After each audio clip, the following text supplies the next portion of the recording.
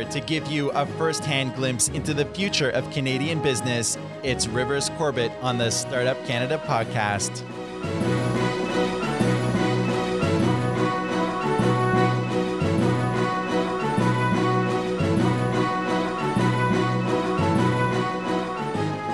Welcome to the Startup Canada podcast, a show serving Canada's entrepreneurship community. On this show, we connect you with the most innovative and entrepreneurial movers, shakers, and change makers across Canada. With day-in-the-life stories and in-their-shoes experiences, we dive into the true grit of running startup and scale-up companies and those driving the entrepreneurial movement. The Startup Canada podcast show is a production of Startup Canada, the national rallying community for Canada's 2.3 million entrepreneurs. If you are a regular show listener, welcome back. If you're new to the program, hey, don't forget to subscribe to the show on iTunes and Google Play Music. And visit startupcan.ca to connect with both your local startup community and to join Startup Canada to access training, resources, and a peer network to grow your success. I'm Rivers Corbett, and entrepreneurship is part of my DNA. Whether it's building my own companies or helping other entrepreneurs build theirs, this is my lane. Want to connect after the podcast? You can find me at www.meetrivers.com. All right, ladies and gentlemen, we're just thrilled to have on our show today Amber Mack. As a lover and a liver of innovation, the Internet of Things, artificial intelligence, and everything technology, Amber shares her knowledge, experience, and insights with the world through writing, speaking, and hosting on multiple platforms and networks. Amber appears regularly on networks like CNN, Bloomberg, and SiriusXM, and is the author of her national bestseller book called Power Friending and a co-author of Outsmarting Your Kids Online, a book on all about internet safety for kids. Beginning her career in the late 1990s, right in the middle of the dot-com boom, Amber has encountered bounds of success working as a strategist and marketing professional in the technology startup world.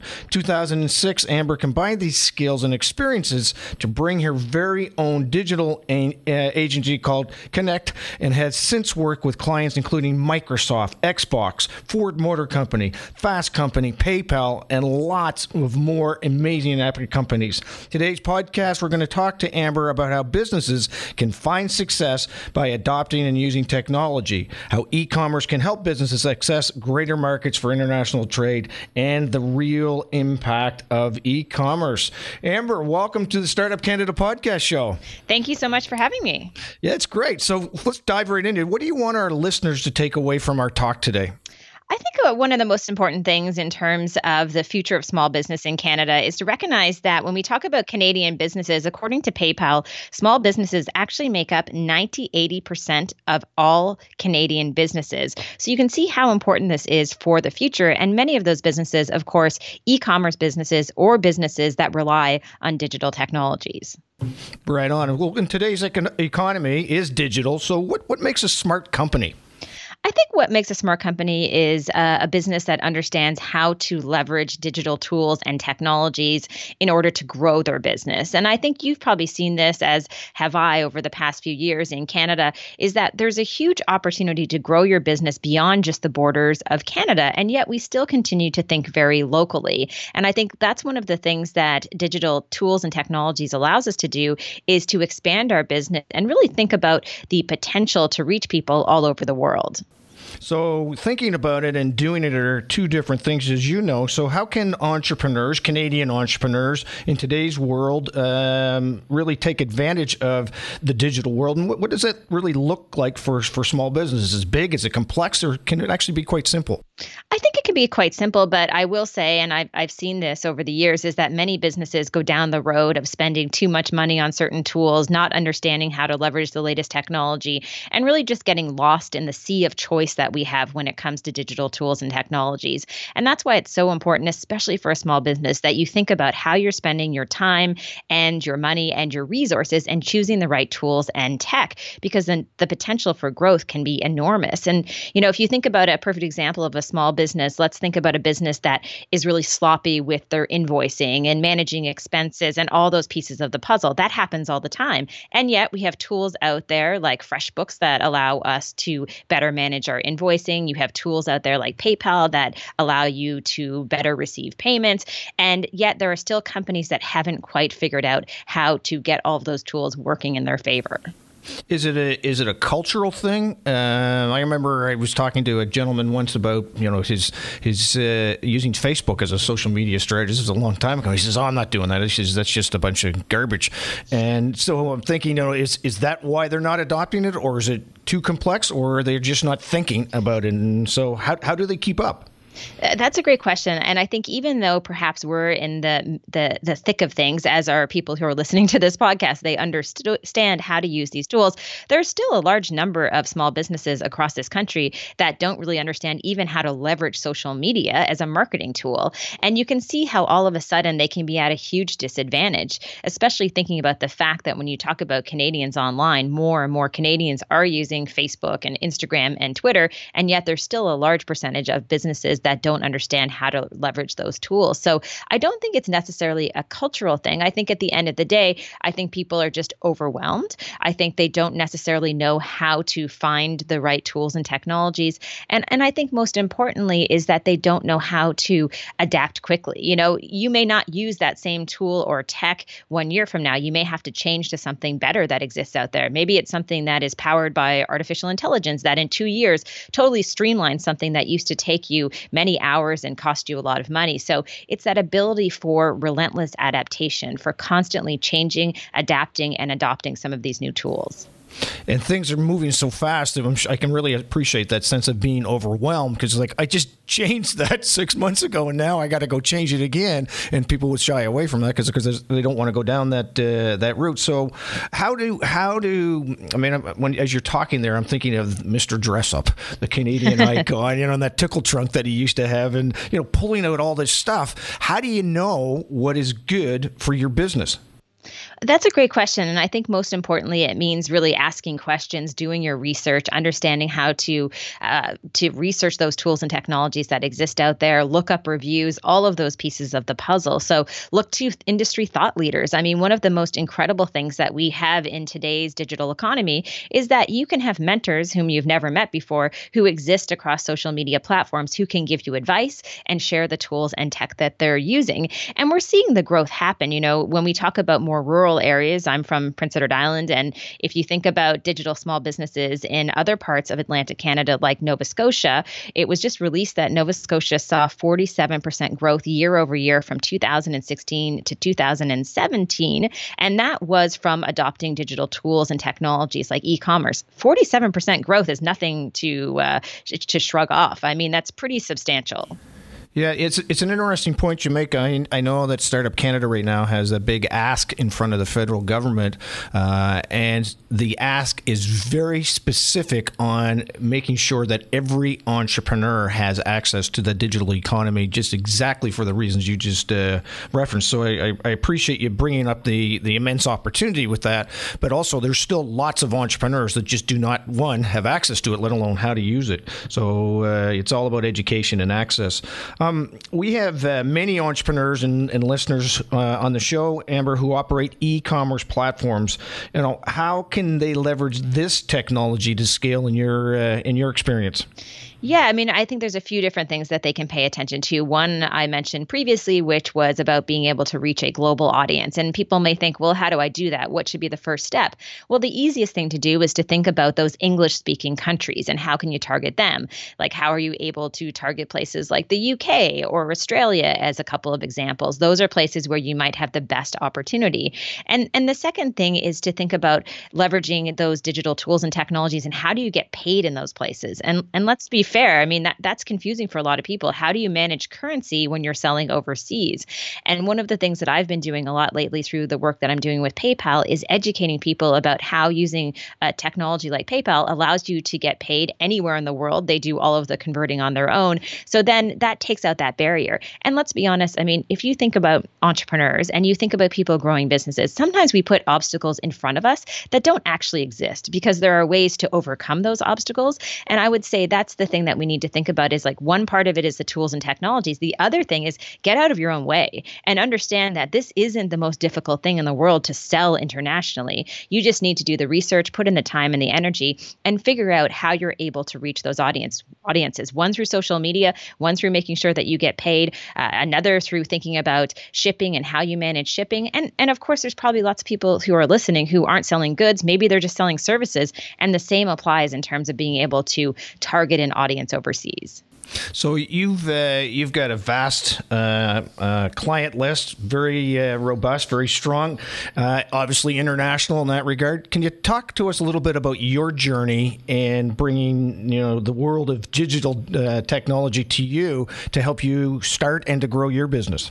Well, I think one thing to remember, too, is that it didn't happen overnight. I didn't really fast track and all of a sudden I got this large audience on Twitter and Facebook and Instagram. I think it's been a constant effort to plug away at those platforms. And so I think really what we need to think about for most people is that you need to put the time and energy into social media. It provides enormous amount of relevancy today, and it provides reach and access to audiences. And it's very inexpensive if you do it the right way. So for me right now, I have clients in Romania, in Germany, in Brazil. And so I think I've been able to reach those audiences simply by using social media. And I cannot emphasize enough how I think that social media is the number one tool where entrepreneurs miss out. They think, oh, I've got my funding, or I have investment money. I figured this out. I'm going to go and sell. And they're missing that whole piece of the puzzle because they don't want to pay for social media. Well, guess what? Organic reach is dying very quickly. And you have to put in the energy to creating good content, compelling content, and in some cases also pay for advertising. Even if it's just a few dollars a day, it's a great way to start understanding that you need to pay to play in this new environment. So let's key in on Romania for a second. The first thing that people would say, okay, there's a language barrier. Do you find that for most countries that you're going to through social media, that English is the language?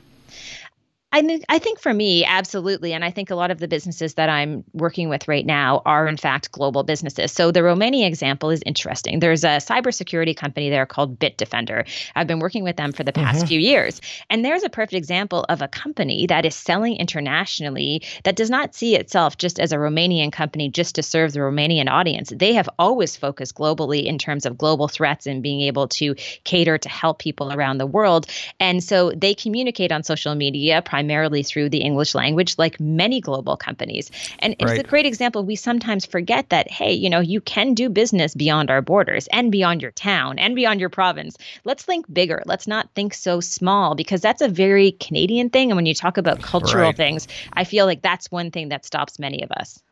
I was at a conference once, and I remember the gentleman that was speaking. He said very succinctly, if we don't go to them, you can be sure they're coming to us. And it's a real reference point. We got to get out of our own way to do that. And the other thing I find, I live in New Brunswick, and we have this sometimes this prevailing attitude. Oh well, people say, oh, they're from New Brunswick. What's the big deal? But internationally, people don't have a clue of the background or the culture in New Brunswick. They just think it's sexy and exciting to be talking to a Canadian. So I think there's better opportunity to go outside of Canada necessarily than it is to stay within our own borders, because of that willingness to embrace these new businesses that are out there in the world. So I think your point of your own success is pretty important, that you just go do it and it'll start coming to you. Yeah. And some people will say, oh, it's not that easy. It's hard to reach out to people. Well, the reality is right now, if you're using social media platforms, or if you are effective in creating content online and you put it on those platforms, let's be honest, you can find anyone you want on LinkedIn. You can find anyone you want on Twitter. And I'm not saying you bug those people and you say, hey, I want to do business with you. Let's get in touch. But show value. And I'll give a perfect example to you. I had a woman recently who asked me to write the foreword for her book. I did not know her at all.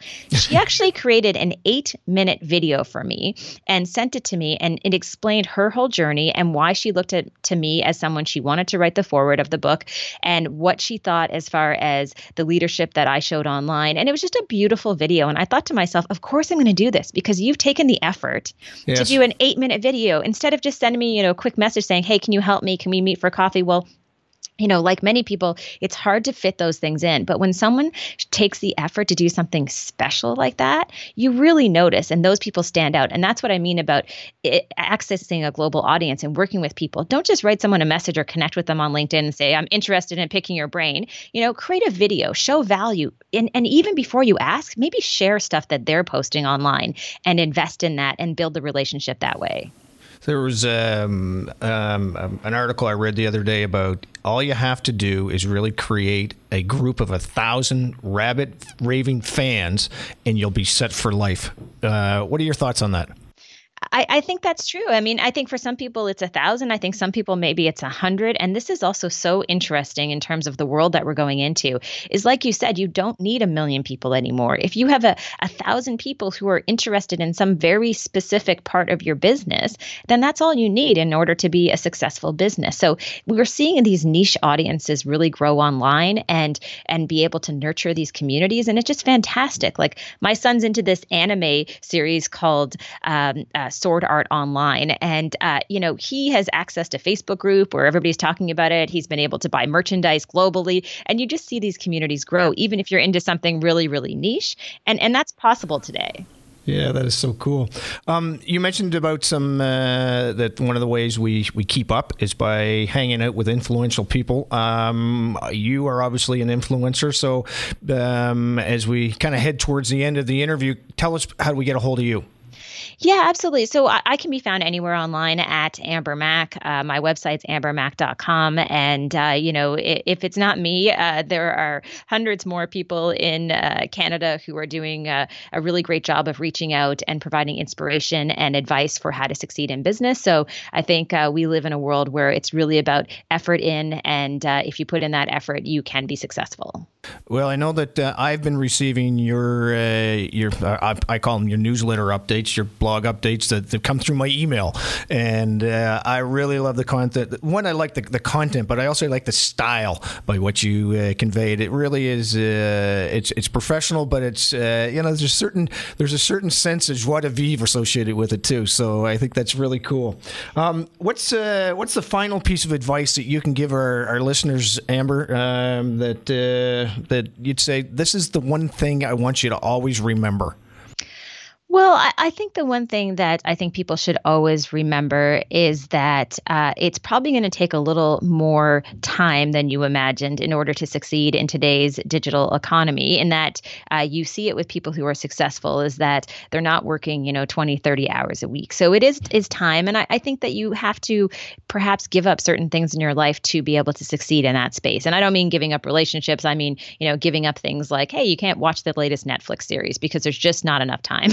And I think those things are important. And the second thing I'll say, just because I've been talking about it a lot on the show, is that there are resources online. PayPal has a great resource center where you can go and get advice. And that's just one example. I mean, there are businesses all across this country and beyond who provide really amazing advice. And if you don't have the answers you want, get curious and go out and ask.